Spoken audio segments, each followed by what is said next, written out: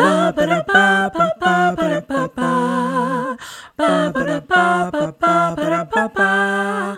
Ba da da ba ba ba da ba ba ba ba ba ba ba ba ba ba ba ba da ba ba ba ba ba da ba ba ba.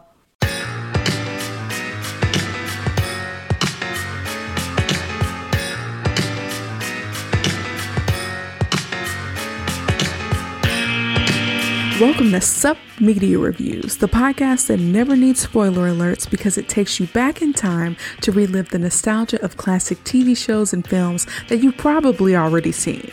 I'm your host, Kiara, and each week I'll dive into the archives to bring you my take on movies and TV shows from at least 20 years ago.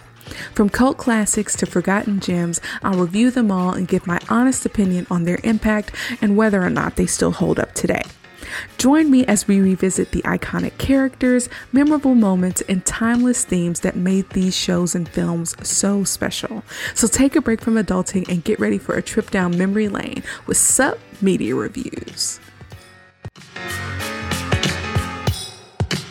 What's up, Home Slices? Thanks so much for tuning into another episode of Sup Media Reviews. I'm your host, Kiara, and I'm excited to review the 1997 to 2001 hit cartoon series Recess, featuring our favorite elementary school friend group. As a child, I watched Theodore T.J. Detweiler, Gretchen Grundler, Mikey Bloomberg, Vince LaSalle, Spinelli, and Gus Griswold on one Saturday morning as they navigated school and the playground at 3rd Street School in Little Rock, Arkansas. I'm really excited to review this show. Now, before we get into the fun facts for Recess, I have to plug some of the upcoming reviews that I'm really excited about. On January 30th, we're celebrating the 20th anniversary of You Got Served, the dance battle movie featuring B2K, my favorite R&B group of my tween and early teen years. A special guest will be joining me to discuss the film, and I'm literally so excited. Now, once we get into February, which of course is Black History Month, we're going to be focusing on Black classics from 4 different genres: historical drama, romance, horror, and comedy. In March, Women's History Month, we're going to focus on women-led media. I don't want to spoil the surprise just yet, but make sure you are subscribed, that you are following us, and that you're hitting notification bells wherever they're located so that you know when these episodes are released. Now, because we're gearing up to give you some super fun new content in this new year, there will be no new episode of Sup Media Reviews on January 23rd, 2024. We'll catch you back on January 30th. Now, here are a few fun facts about Recess. Although the series ended in episode 127, there were 4 movies that continued with the history of the series. Recess School's Out and Recess Christmas Miracle on 3rd Street both came out in 2001. Then Recess Taking the 5th Grade and Recess All Grow Down came out in 2003. The last movie, All Grow Down, was the true end of the series. I've actually only ever seen Recess School's Out, so I actually don't know how the series ended up. That's interesting. The second fun fact is that the Ashleys, who were characters in the show, kind of prissy rich girls, were inspired by the Heathers of the cult movie Heathers that came out in 1988. Really is a cult classic. I've actually never seen it, but I kind of understand the basis of the film a little bit, so that makes sense to me. The final fun fact is that Spinelli and Mikey were designed to be counterparts of each other in many ways. While Mikey is a kind-hearted, sweet, gentle, peaceful, tall, poetic kid, Spinelli is a tough, aggressive, angry tomboy, short, and somewhat rebellious child.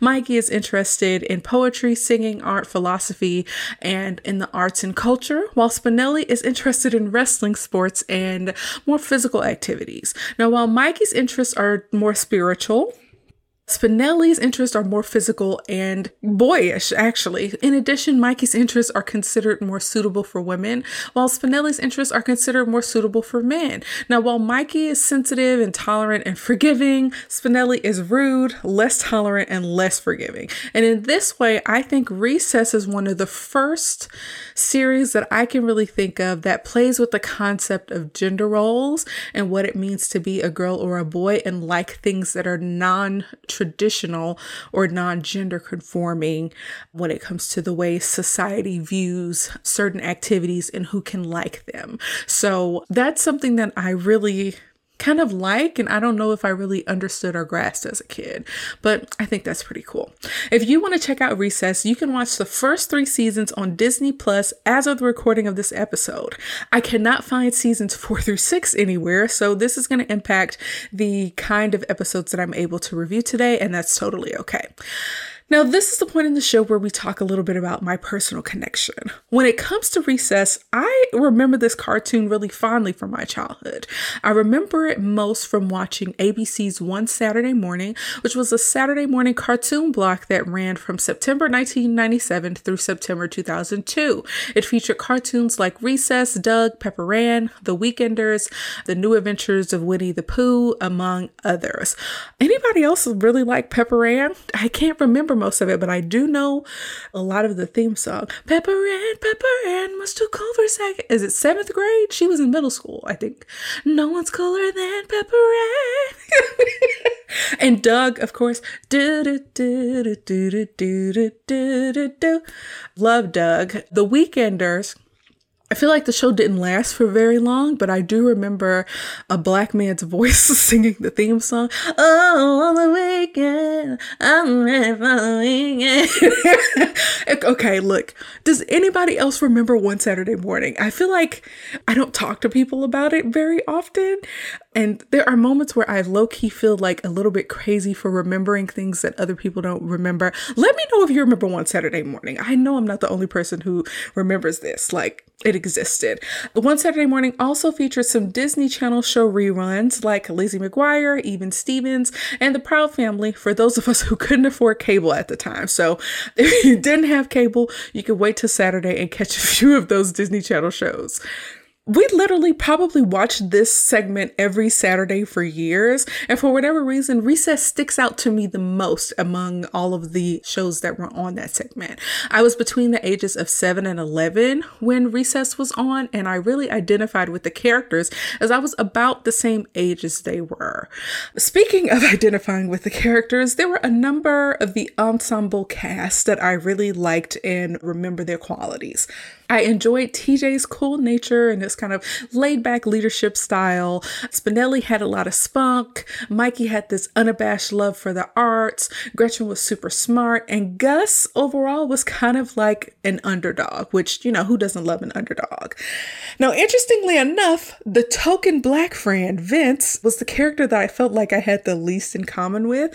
I feel that they played up this stereotype of like the young black athlete, and it made Vince pretty one-dimensional. And as a person who wasn't very athletic, I really couldn't identify with Vince. And that's low-key really crazy. And one of the things that I actually don't care for in this show, that they didn't round out Vince's character a little more. I feel like he deserved better. And as a black child, I deserved better. But of course, I didn't have the language to say this kind of stuff back when I was a child, but I really understand it now. In contrast, one of the teachers that is featured quite frequently in Recess is named Miss Grokey. She appeared to be this kind of liberated black woman who wore a long dress and she didn't shave her legs. Her legs were like purposely prickly and she wore flip-flops. She came across as a little hippie-ish a little bit, but based on how her character was drawn, she appeared to be a black lady, and she could arguably be labeled as the first animated social justice warrior. We'll talk a little bit about her later when I get into my review. But what's funny about her is, despite the fact that she is very socially aware and super into social justice and really advocates for the children, she is voiced by a white lady. So WTF, Recess. Like, it's like they take one step forward and then 2 steps back. But anyways, finally, I love how the school and playground was like its own little micro society with its own laws, both written and unwritten, social norms, and even class systems. We had the Ashleys, who were socialites, and the kindergartners, who were wild and kind of primitive, the teachers, who were authoritarians. We had King Bob, who was like the ruler of the playground, who had to uphold these kind of social norms. We had Randall, the snitch and teacher's pet, and many more characters. In this way, this could kind of be seen as like a predecessor to the scene in Mean Girls and other shows and movies that discuss schools as like a micro society with its own rules. I love seeing how all of the characters interacted to resolve conflicts and come out on top. I even watched one of the movies of Recess. I remember watching Schools Out. And the most vivid part of that movie for me, I don't even remember the plot really well, but in the movie, they sing, John Jacob Jingleheimer Schmidt, his name is my name too. Whenever I go out, the people always shout, here goes John Jacob Jingleheimer Schmidt, da da da da da da da. That is what I remember the most. I feel like that may be the first time I've ever heard that song, but it is stuck in my head. I remember enjoying the movie, but again, as an adult, I can hardly remember what happened in it.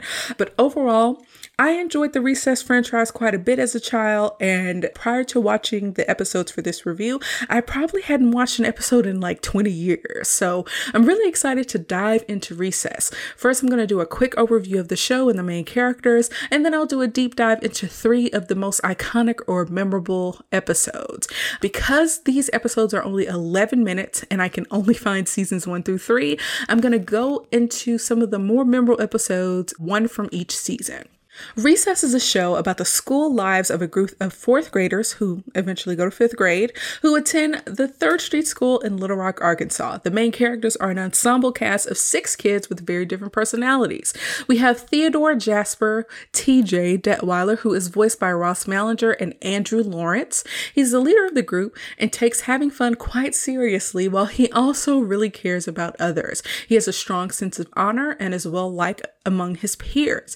He often acts as the kind of moral compass of the group. Except for Gus, TJ has been friends with all the other characters since kindergarten, so his long history with the crew and exceptional moral compass makes him quite the leader. Whenever there's a problem, TJ is typically the man with a plan. Next up, we have Vince LaSalle, who was voiced by Ricky Deshawn Collins. He's the token black friend in the group whose main personality trait is his competitive nature, sometimes inflated ego, and athleticism. I wish I could offer more about who this character is, but this is literally almost the entirety of the character. He wears a jersey. Like, I will say that he seems to be TJ's best friend in the friend group, but as I mentioned earlier, he's pretty one-dimensional and deserved better and deserved more, okay? I will say that he cares a lot about his friends, and he uses his athleticism to help carry out TJ's plans where needed. Next up, we have Ashley Spinelli, who is voiced by Pamela Adlon. And she is the tomboy of the group. She's short and short-tempered, rebellious, and quite aggressive, even with some members of the friend group. Occasionally, we get to see a softer side of her, including her willingness to help kids in need on the playground. Like I mentioned earlier during the fun facts, she's into things that would typically be considered boyish, so her character kind of plays with gender a little bit. So there are also hints that she has a crush on TJ, and she's often the muscle when carrying out one of TJ's plans. Next up, we have Gretchen Grundler, who is voiced by Ashley Johnson. She is the smarty pants of the group and is basically a nerd. She has encyclopedic knowledge of tons of things. One of the things I actually remember learning from Gretchen is that cheese is made with germs. I don't know why I remember that. That's one of the things that I literally remember from this show from when I was a kid. And often she is the brains behind TJ's plans and sometimes may provide some technical support as well. She often uses a handheld computer called Galileo to look stuff up. She was low-key ahead of her time. I don't know how many people knew we would have pocket computers that we could use to look up things at the drop of a dime. But she had one way back in the day in the late 90s. And she's a little naive and gullible and usually prefers the company of Spinelli. And there are some hints that she has a crush on Vince. Next up, we have Mikey Bloomberg, who is voiced by Jason Davis when he's speaking and Robert Goulet when he's singing. He's a tall, chunky, artsy kid with a sensitive side. And while Mikey is a large kid, he really is a gentle giant whose great baritone singing voice and penchant for poetry make him basically a theater kid, but not in an annoying glee way. There's something about him that's very endearing, despite his size and being larger than a lot of the other kids. Mikey is even more naive than Gretchen and sometimes uses his size to aid in carrying out TJ's plans. And finally, we have Gus Griswold, who is voiced by Ryan O'Donoghue and Cortland Mead. He's a small army brat who is essentially new to the school when the series starts. A lot of what we learn about how Third Street School works is through us learning the ropes with Gus. He's naive, but he has a few weird quirks like being undefeated at dodgeball and letting power go to his head. I could low-key see him growing up to be a sociopath. Like something about Gus is like a little bit off, okay? In fact, I can't put my finger on how he helps the group carry out their plans. He actually is like a little bit of a wild card. He's like clumsy and a little bit nerdy and quite naive, but something about him is, I don't know, like I said, he's a wild card. It's a little hard to explain. But in addition to the 6 main characters, there are some other characters that show up quite frequently on the playground. We have the Ashleys, King Bob, Randall Weems, the Snitch, Hustler Kid, Guru Kid, Upside Down Girl, the Diggers, and the Kindergartners, among others. We also have 2 of our kind of main villains. We have Miss Muriel Finster, who is a mean older lady and administrative assistant / teacher. She's a lot like Miss Trunchbull from Matilda in that she doesn't really think that kids should enjoy school or have fun. She's sometimes the anti-hero, but overall, the kids often face off with her and her stern, old school methods of childhood development. She does have a sweeter side and appears to know where to draw the line when people go too far with, punishing the kids. She's also the best friend, or childhood best friend, to the other villain / anti-hero, Principal Peter Prickly. He's a stern, mustachioed man who has a particularly antagonistic relationship with TJ, but overall he really cares about the students and is a former student of Third Street School himself. Now, the main conflict of this show is really about how these kids navigate the small society that is school and particularly the playground. It's one of the first places where, as kids that we get to develop our basic communication and life skills. It's about learning how to play well with others and working together to solve problems and learning to operate within societal norms. And most of all, just enjoying yourself despite the man, which in this case is usually adults, always trying to keep you down. This show displays relationship dynamics between friends and outgroups as well. So that's enough exposition. Let's talk about an episode. Now, the first 11-minute episode we'll discuss is season 1, episode 7, entitled First Name Ashley. If you want to watch this episode on Disney Plus, you'll need to check out season 1, episode 4, because the numbering is a little bit different. It goes according to the 11-minute episodes and not the full 30-minute show. I actually remember this episode from my childhood, so I was excited to watch it with adult eyes. Now, the first thing I noticed in the opening sequence of this episode is that it features every character in a cute scene interacting with each other. Each character is doing something related to their personality traits. Gus is clumsy, Vince kicks a ball far, TJ is gambling, Randall is taking notes like a snitch, Spinelli is about to kick Randall's butt, Gretchen is mixing chemicals with test tubes, and Mikey is eating a giant sandwich. The other kids on the playground as well are doing things that are, related to their personality traits in the show too. And so while the credits are rolling and we get to see all of the characters, we also hear the opening sequence music, or like the theme song, and I was surprised at how quickly it came back to me. There's no words, there's no singing, but I was able to kind of hum the tune to myself, and I was like, oh, I actually really do remember this. It's crazy how the memory works, okay? But when the episode starts, we see Randall using a tape recorder to do observations on students for Miss Finster. I don't know why this was so funny to me, but a snitch using a tape recorder, like a little spy or like a little news reporter that's going undercover, is freaking hilarious. The other kids, like the Diggers and the Ashleys, are super aware of when Randall is nearby, and they always stop their conversations when he's around because they know he's a snitch. Like, no one wants to be around him and have information that they say get back to Miss Finster. So when Randall comes across the main characters in the show, I will probably refer to them as like the crew or TJ and the crew, just to make things more simple. He tries to record a conversation that is led by Spinelli, but when she discovers that he's listening, she destroys his tape recorder and she kind of roughs him up a little bit, and then she calls him a monkey booger, which is hilarious. But then Randall gets paged on a beeper from Miss Finster so that he can give her the info that he collected. Why does Randall have a beeper? So look, I am old enough to remember the adults in my life having beepers. But by the time I got to middle school, cell phones became more popularized. So I myself have never had a beeper, and I barely know how they work.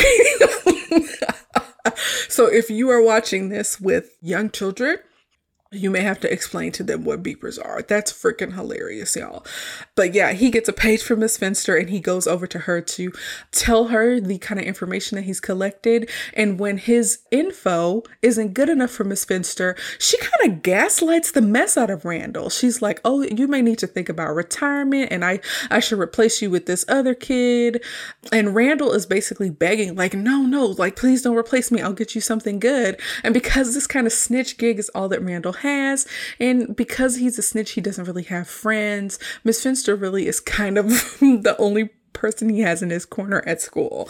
So of course he begs for another chance and vows to give her the good tea the next time they interact. So she manipulated the crap out this kid. That was kind of hard to watch.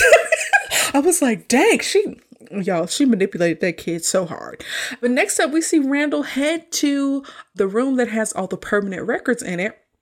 And he comes across Spinelli's file, and the dirt that he finds on her is so good, he doesn't even want to give it to Miss Finster. He wants to use it to rule the playground, as he says. So at recess, Spinelli is up in line to play tetherball. And do y'all remember tetherball? Tetherball is very fun. But she's up in line to play tetherball at recess, and Randall skips her in line. And when she gets ready to rough him up a little bit, he's like, you probably don't want to do that because I have some information on you. Okay, don't threaten me with violence because I'll reveal your little secret. And so she realizes that he knows her first name, and she kind of immediately changes her tune and he starts to blackmail her. And so she basically agrees to do his homework for the rest of the year. But when he reveals that he has a list of 27 other blackmail items, she jumps on him and starts beating him up. And when the other kids gather around, he calls her Ashley Spinelli and shows her permanent record to all the kids on the playground so that it is indisputable that her name is Ashley. They all kind of laugh at her, and I think it's mostly because Ashley just doesn't fit her personality. So later she talks to her friends about it at recess, and they try to reassure her that it's just a name and that she shouldn't trip. Apparently, Spinelli was named after her great aunt Ashley, who was the first woman to win the Iditarod, which is low-key badass. That's actually pretty cool.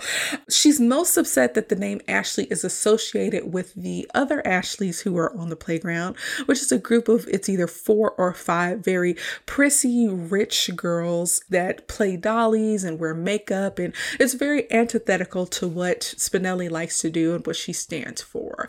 And so the crew reassures her that the Ashleys would never have her. The Ashleys don't want you in their group. Look at you, basically. And Spinelli is kind of, comforted by that. But the Ashleys, 4 of them, are having a conversation over tea on another part of the playground about how Spinelli has basically disgraced the Ashley name.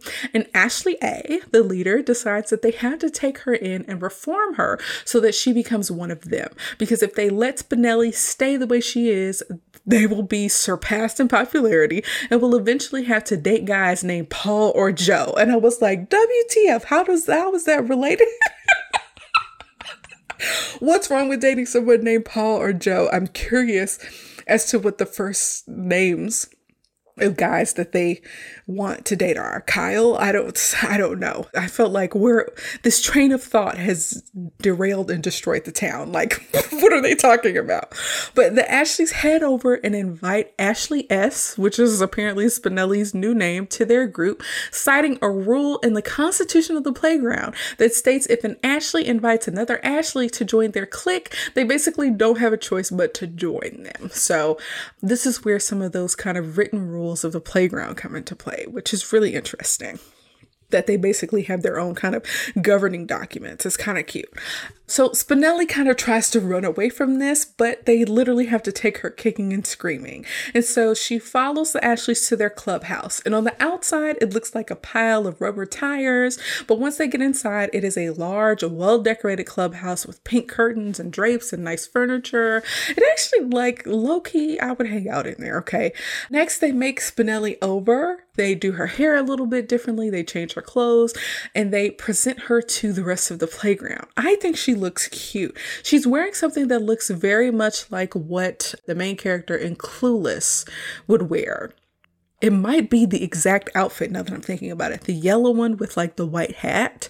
It's very cute. I think it's I think it's cute. She looks like she's straight out of that fancy video.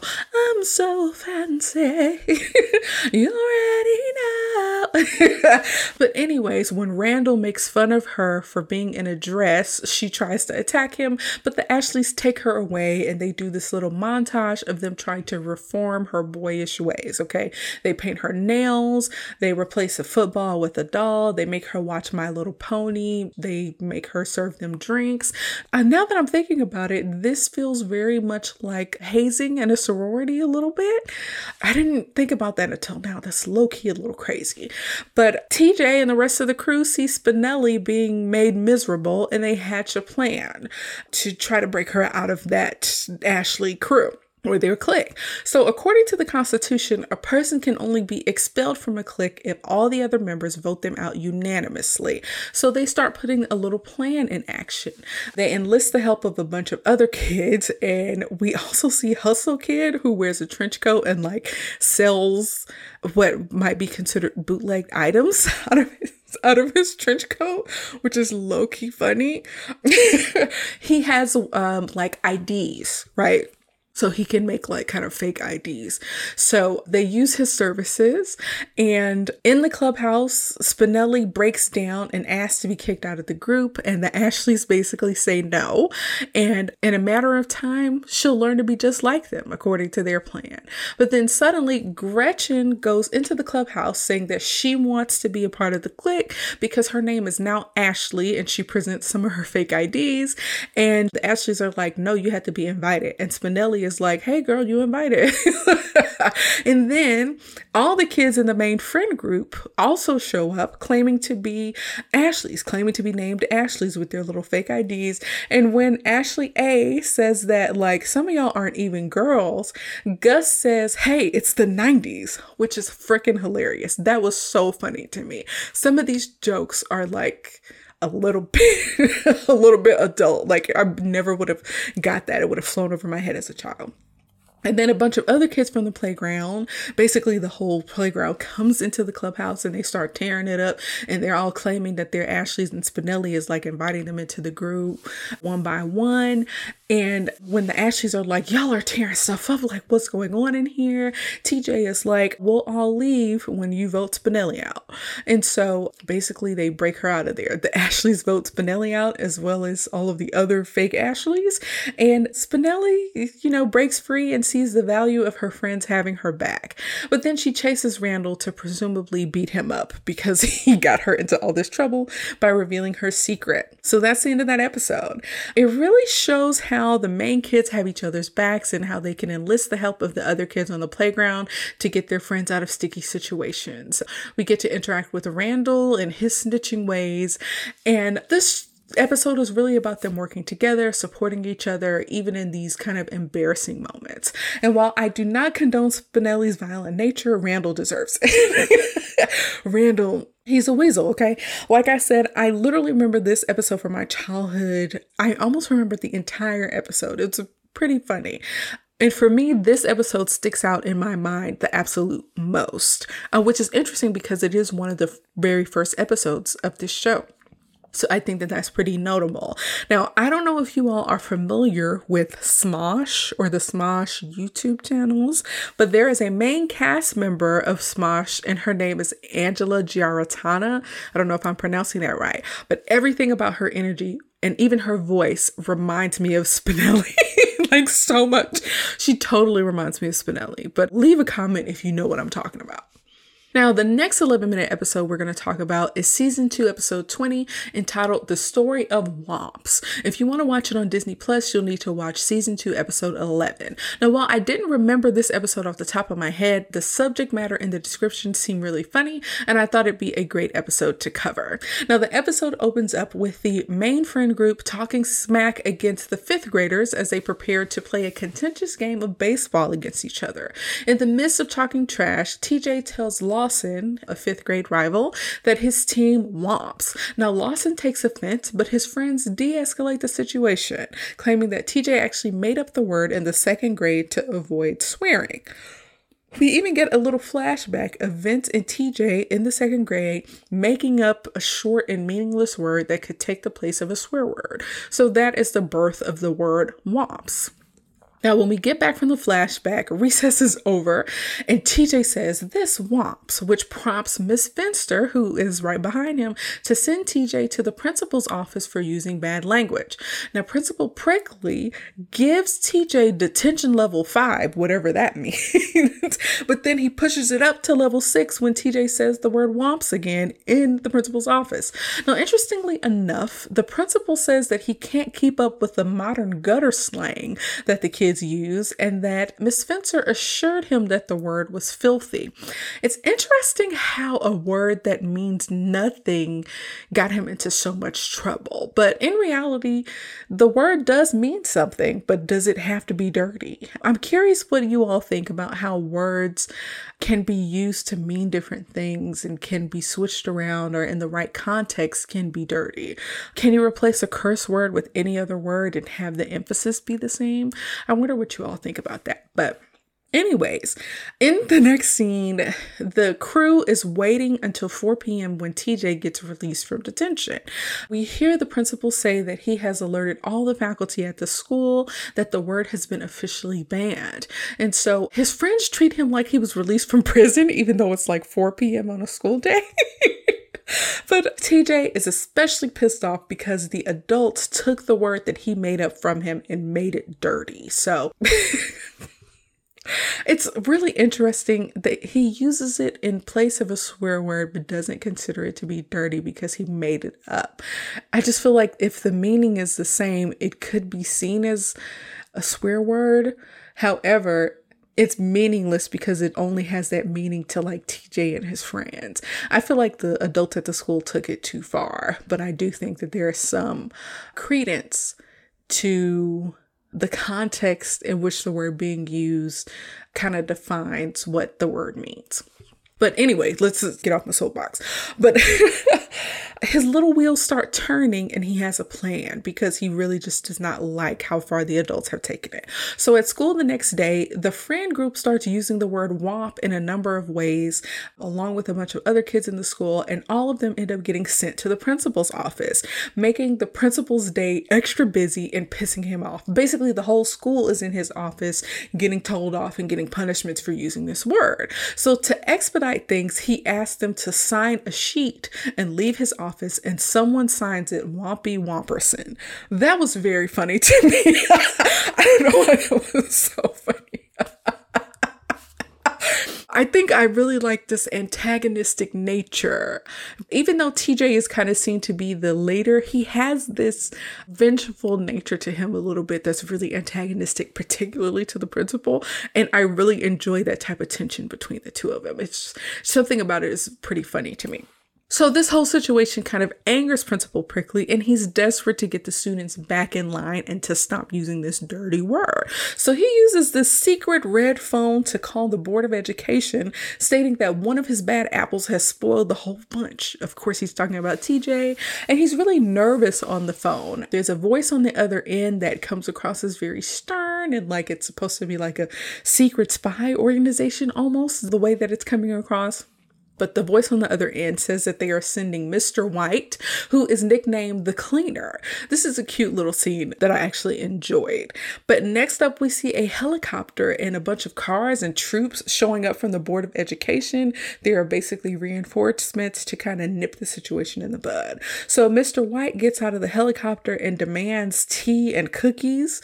I don't know if he's supposed to be James Bond or who he's supposed to be. This kind of comparison is a little bit lost on me even as an adult, but TJ talks to Mr. White, and after hearing the origins of the word, Mr. White tells TJ, you have nothing to worry about. I understand this, right? And when TJ leaves, Mr. White basically changes his tone, stating that WOMP is the new dang. And apparently dang is now a full-blown curse word, so he wants to stop WOMP from getting to the level of dang. And so he basically says, the way we nip this in the bud is we need to make an example out of TJ. And right as TJ is declaring to the rest of the kids at school that WOMP is no longer banned, a helicopter announcer, like a helicopter shows up and someone announces from the helicopter that basically TJ is low-key under arrest. And so next up, we see what looks like a courthouse with kids protesting outside of it to release TJ.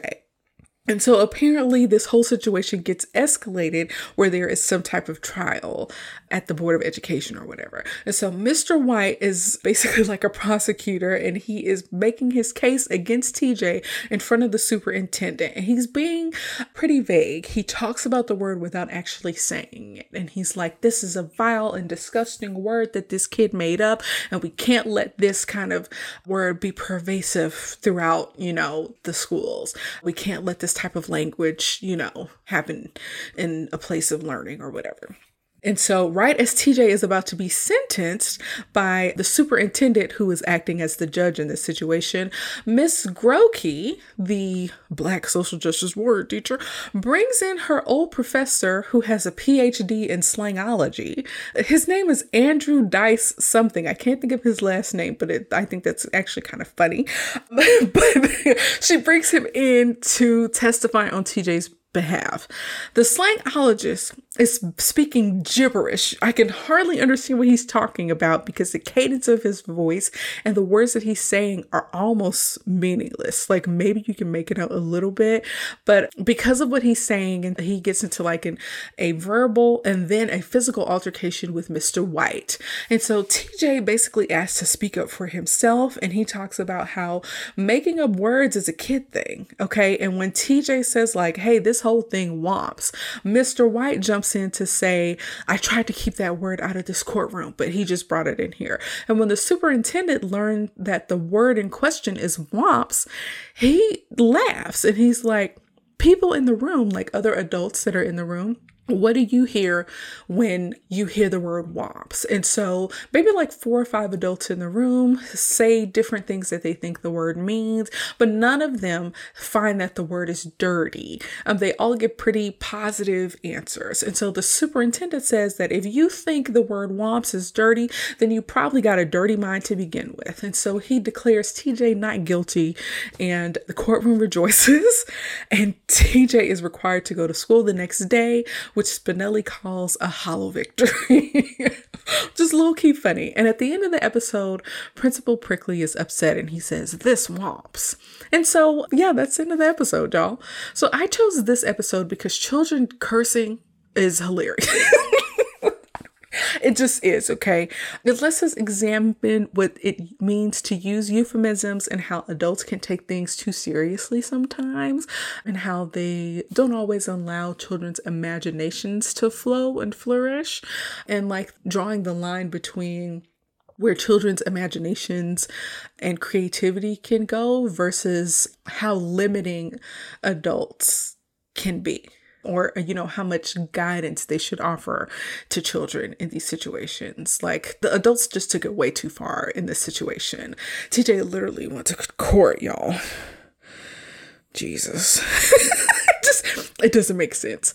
I also think that the kids rallying behind TJ and showing support for him when he's on trial shows how much of a leader he is and how he's mostly universally liked by his peers. It's a cute little episode, and it is as close to the penal system as we are going to get, okay? So yeah, I thought it was a cute little episode. Now, in the final 11-minute episode I'll review, we have season 3, episode 14, entitled Buried Treasure. Now, to watch this episode on Disney Plus, you'll have to look at the second half of season 3, episode 12. I actually remember this episode from my childhood as well, but not as many details as the Ashley Spinelli episode. So let's get into it. The episode opens with the kids in Miss Grokey's class. And her opening line, this is literally the first line of the episode. Now remember, class, please take this new history book with a grain of salt. Focuses primarily on the history of white Western males. Y'all, when I tell you I had to pause and laugh, that was so funny to me. As a Black lady who grew up in schools in America, I will say that history books often focus on that type of history from that point of view. And to hear a teacher in this episode would have came out in 2000 maybe. To hear a teacher say that to her students is freaking hilarious to me and is so on point. And I'm like, this lady is a social justice warrior. Now, the teacher, again, in this show appears to be Black and is voiced by a white lady, but I am low-key like down for her rejection of revisionist history, okay? As she's handing out these new textbooks, she runs out of them when she gets to TJ. So she decides to give him an old version of the history book. And that book is so old that it says that man will never walk on the moon. So this book is from before 1969. But this, for whatever reason, this reminded me, TJ getting this old book reminded me of when Harry Potter got Snape's old potions book. Totally unrelated, but that's just what came to my mind. But when Miss Grokey starts teaching her lesson, she says, now let's read about how the barbaric Europeans stole this country from the Native Americans. Y'all, when I tell y'all I'm so here for Miss Grokey's teaching style, it is hilarious to me, okay? I really don't remember her very much from my childhood, but she's literally my new favorite character from this show, okay? She stood up for TJ in the previous episode that we reviewed, and she's over here giving kids the correct American history. It's just so funny. I really like her, okay? And especially her advocacy for the kids. As TJ is perusing this new/old textbook, he finds what appears to be a rhyming treasure hunt riddle. It reads, follow these clues and take good measure, then you will find the third treasure. So when recess is in session later in the day, he shares what he found with his friends and tries to swear them to secrecy. They're a little too excited to actually swear, and they're really talking too loud, but he finally reveals to them the treasure map or whatever it is he found, and they start making guesses and getting really excited about what the treasure could be. Gretchen reads the first rhyming clue, and it reminds me a little bit of Jumanji, how like those little riddles would pop up on Jumanji's board. But the first clue leads them to the jungle gym, Old Rusty. Again, Old Rusty is what they call the jungle gym on the playground. Their next stop is the site of an old garden where the kindergartners are napping on the concrete. And the kindergartners, if you remember, are basically little like primitive beings who have finger painting drawings all over their body. They're barely wearing clothes. They don't really have good language skills, and people generally try to avoid them. So they have to be quiet while the kindergartners are napping to get to this little garden area. And so the clue that they find at the garden area sends them to the sandbox, but then they get chased by the kindergartners, who wakes up after Mikey starts yelling. That's cute. But next up, we see Miss Finster report TJ and the crew to the principal. She thinks that they're staging a breakout based on their strange behavior with this book that they found. She's like, they're counting their steps. They have this book. I think they're trying to break out of here. The principal does not want to hear it, but he's slightly intrigued. And later on, we find out why. The kids get to the sandbox and their next clue leads them to a fence that they can't go beyond. Apparently, the treasure is underneath the faculty parking lot that was once a part of the playground. So the kids begin to argue over who has the best idea for getting to the treasure. It's obviously buried under a bunch of concrete or the blacktop in this parking lot. It's going to be really hard for them to access it, right? So... This is when things get a little bit hairy, right?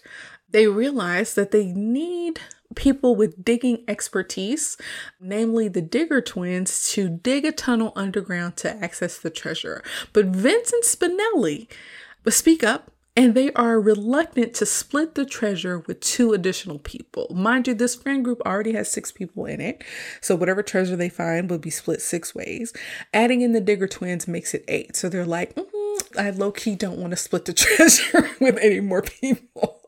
But they kind of don't have a choice. The only 2 kids who have the expertise to access the treasure are the Digger twins. So they basically have to get involved, okay?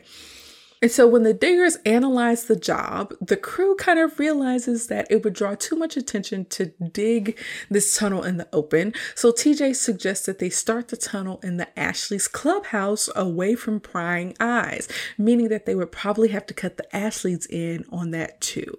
And mind you, there are, I believe, 4 Ashleys. So the treasure would have to be split by an additional 4 people, bringing the total up to 12. Again, Vince and Spinelli are like, that's too much, but they got to do what they got to do. So the Ashleys agree to the terms, but the rest of the crew has to find a way to dispose of all the misplaced dirt. So they all kind of take dirt in their pockets and in briefcases and in backpacks to try to like move it out of the Ashley's clubhouse in a way that is not suspicious. But when Mikey throws some dirt in a hole somewhere, he accidentally gets it on Randall. And when Randall asks him about the dirt, Mikey in like 2 seconds basically spills his guts and reveals the entire plan to Randall. He tells him everybody that's involved and all that they are doing to access this treasure. Mikey literally spills his guts so hard. And I'm like, WTF, Mikey? Like, why aren't you stronger? Okay. But Randall, of course, decides that he wants a piece of the treasure and he decides to act as a lookout, which he does a pretty good job at. But then when he gets pressed by Miss Finster about what TJ and the crew is up to, Randall gets really fidgety about it and she grows even more suspicious. The Diggers announce that they are almost to the treasure, and Vince and Spinelli are like really dreaming really hard about what they can get with their share of the treasure. So recess ends right before the Diggers can actually access the treasure, and TJ has to be the level-headed one and get the crew to leave and come back for the treasure the next day. They don't want to get in trouble with Miss Finster. Any trouble that they get into could prevent them from seeing the treasure the next day anyway. So again, TJ is right. He's the level-headed one, and it really takes some convincing for Vince and Spinelli to like leave the treasure there. They kind of want to hang behind and skip class, but like I said, they end up finally getting convinced. Miss Finster becomes even more suspicious when she tastes dirt in her coffee cup. One of them hid dirt in her coffee cup. That is so funny to me. But she goes back to the principal to say, like, I'm becoming even more suspicious. The kids really are up to something. And so he dismisses her, but then he says something weird. He says, it won't be long now. And I'm like, what is he talking about, right? And so the kids are back in Miss Grokey's class. And this time she says, remember class, your essays on how the settlers should have behaved upon their arrival on these shores will be graded for both spelling and sensitivity. Y'all, she sounds like a good teacher to me. It's hilarious, okay? Vince and Spinelli both ask for bathroom breaks, and they are particularly invested in finding this treasure, and they kind of seem to be losing their sense of morality along the way. I'm curious as to why these two, why not any of the other characters be so intent on finding this treasure? I don't know that it had to be these two characters. I'm curious as to why it was these two characters that had to kind of lose themselves in the prospect of finding this treasure, right? But when they are in the hallway alone near the bathroom, Spinelli confronts Vince saying that he never uses the bathroom at school, so it's suspicious that he asked for a bathroom break, and that he always waits until he goes home, which is freaking hilarious to me, okay? It's very funny to me because I know people like this. I don't know if it's a people thing, like if it's just like a personality trait of someone who does not want to use public restrooms, or if it's just a Black people thing, because I've only ever heard of Black people doing this, of like they will do their best unless it is an absolute emergency, never use a public bathroom, and that they will always wait until they get home or into like the home of someone they trust. It is hilarious to me, okay? Y'all, I've only ever heard of Black people doing this. I don't know if other people of other races do it, but to hear this type of trait be attributed to Vince is freaking hilarious to me. I don't know why this is so funny. This is so funny to me. I actually had a close friend, we're still friends to this day, in college. We were in genetics class together. We were in genetics class together, and he basically kind of had the same rule, and he had to poop while we were in genetics class. So he went to his dorm and did not come back to class because he didn't want to use the restroom inside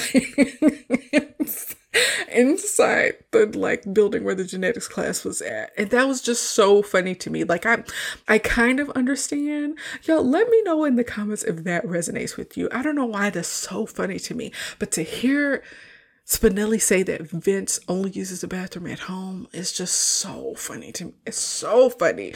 Anyways, Spinelli accuses Vince of trying to get the treasure for himself, so they kind of devise a plan together to stay behind after school to get the treasure for themselves. So when school is out, they try to sneak away, but they end up getting caught by the rest of the friend group, who are mad that Vince and Spinelli would try to get the treasure for themselves. Vince and Spinelli briefly apologize, and then they all rush to the treasure hole in the Ashleys clubhouse, where they find the Ashleys, the Diggers, and Randall all there doing the same thing. They were all going to basically cheat each other. And so the Diggers bring up the treasure chest, and the kids kind of fight over it. And TJ stops them, and he's like, look at what this treasure is doing to us. It's tearing us apart, and I wish I never found that treasure map in the book. And the other kids are like, that's all fine and good, but like, we'll take your share. And they keep fighting over it. And so in the struggle, the box kind of falls open, and it is full of old school toys and no real gold or treasure or anything that's probably of any real monetary value. There's a note inside from former students of the school saying that they found the treasure, put some toys in the chest, and reburied it to be enjoyed by students in the future. And they basically suggest it's like a little time capsule.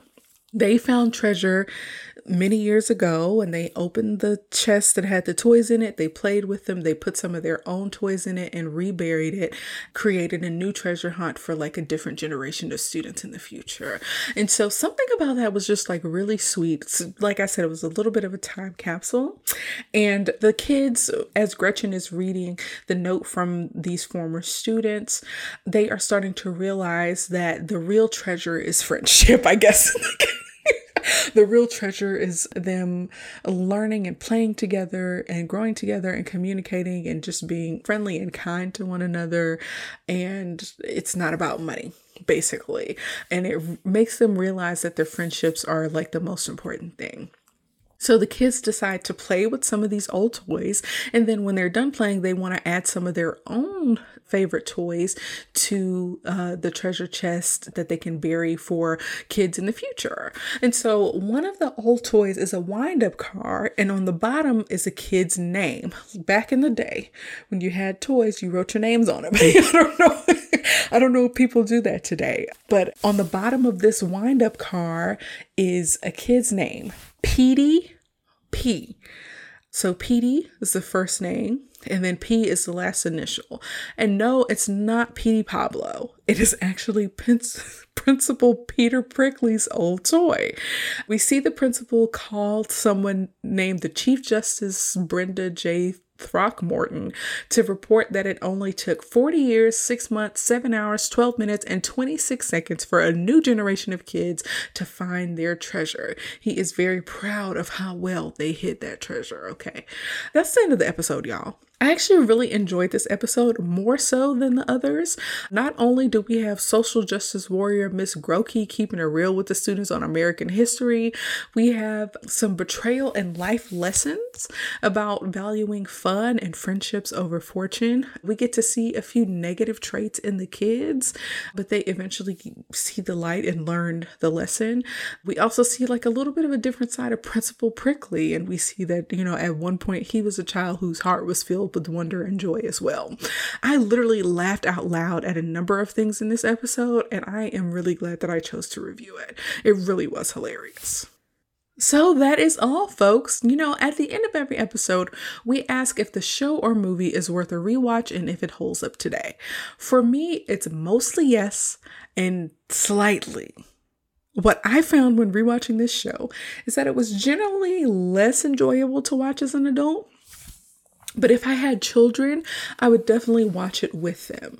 The buried treasure episode was the most enjoyable by far. And if nothing else, I'd suggest you watch that one episode because I was literally laughing out loud at how real Miss Grokey was. That was just very funny to me, okay? So the rewatchability is there somewhat. And I think you probably need like a good excuse to rewatch it, like sharing it with a younger kid in your life. But if Recess was something that you hold near and dear to your heart and would love to rewatch, you should absolutely do it. I just don't think that universally people would think of it as something that they would want to rewatch as an adult. I hope I'm making sense when I say that. Now, when it comes to the show holding up, I only say slightly and not a full yes for a few reasons. The first reason is that the idea of recess and playing outside is way different for kids coming up these days.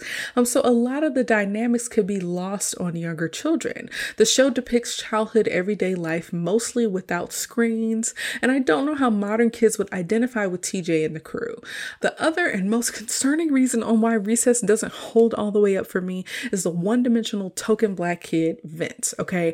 I find his character to be a little stereotypical, and he comes across as a diversity hire to me, so I don't like that. And while there is a black teacher who is, again, a social justice warrior and is like down for the cause, she is voiced by a white lady. So I feel like this show is like a little bit problematic. But if you watch it with young kids, you can have a discussion with them about playing outdoors, minimizing screen time, socializing and connecting with others, problem solving, and maybe even racial tokenization. I don't have kids, and I don't know if parents really use media to teach their kids about life, but I think Recess could be a cool show to have these kind of conversations with your kids. Overall, as an adult, it was nice to revisit this show and remember what I liked about it and to find the humor and some of the more mature jokes, but I also am able to kind of criticize it for what it's worth and recognize that it is not perfect. So overall, I enjoy rewatching it. So Rotten Tomatoes didn't have a rating for Recess. It doesn't often rate TV series in a way that's comprehensive, but IMDb gave Recess a 7.8 out of 10. Now, as a kid, I probably would have rated it higher, but as an adult and a critical thinker, I think I would probably bring it down to like a 6.8 or 6.9 out of 10 for the poor character development events and using a white lady to voice a black teacher. I think that's fair. So thank you so much for tuning into this episode of Sup Media Reviews, where I reviewed the cartoon series Recess. Did you rewatch this series recently? Does it hold up for you? Please share your thoughts on our social media pages on Facebook, Instagram, and YouTube. We want to hear from you. As a reminder, we won't be releasing an episode next week, so tune in on January 30th when we celebrate the 20th anniversary of the 2004 dance battle film You Got Served. You don't want to miss it.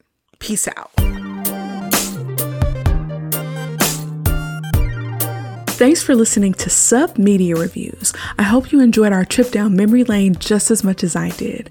If you have any suggestions for movies or TV shows you'd like me to review next, or if you just want to share your thoughts on today's episode, you can find us on Instagram, Facebook, YouTube, and Pinterest at Sup Media Reviews, and on supmediareviews.com. Don't forget to subscribe to the podcast so you never miss an episode. And if you have a moment, please leave a review on your favorite podcast platform. Your feedback helps me improve the show and spread the word to new listeners. So until next time, peace out, Home Slices.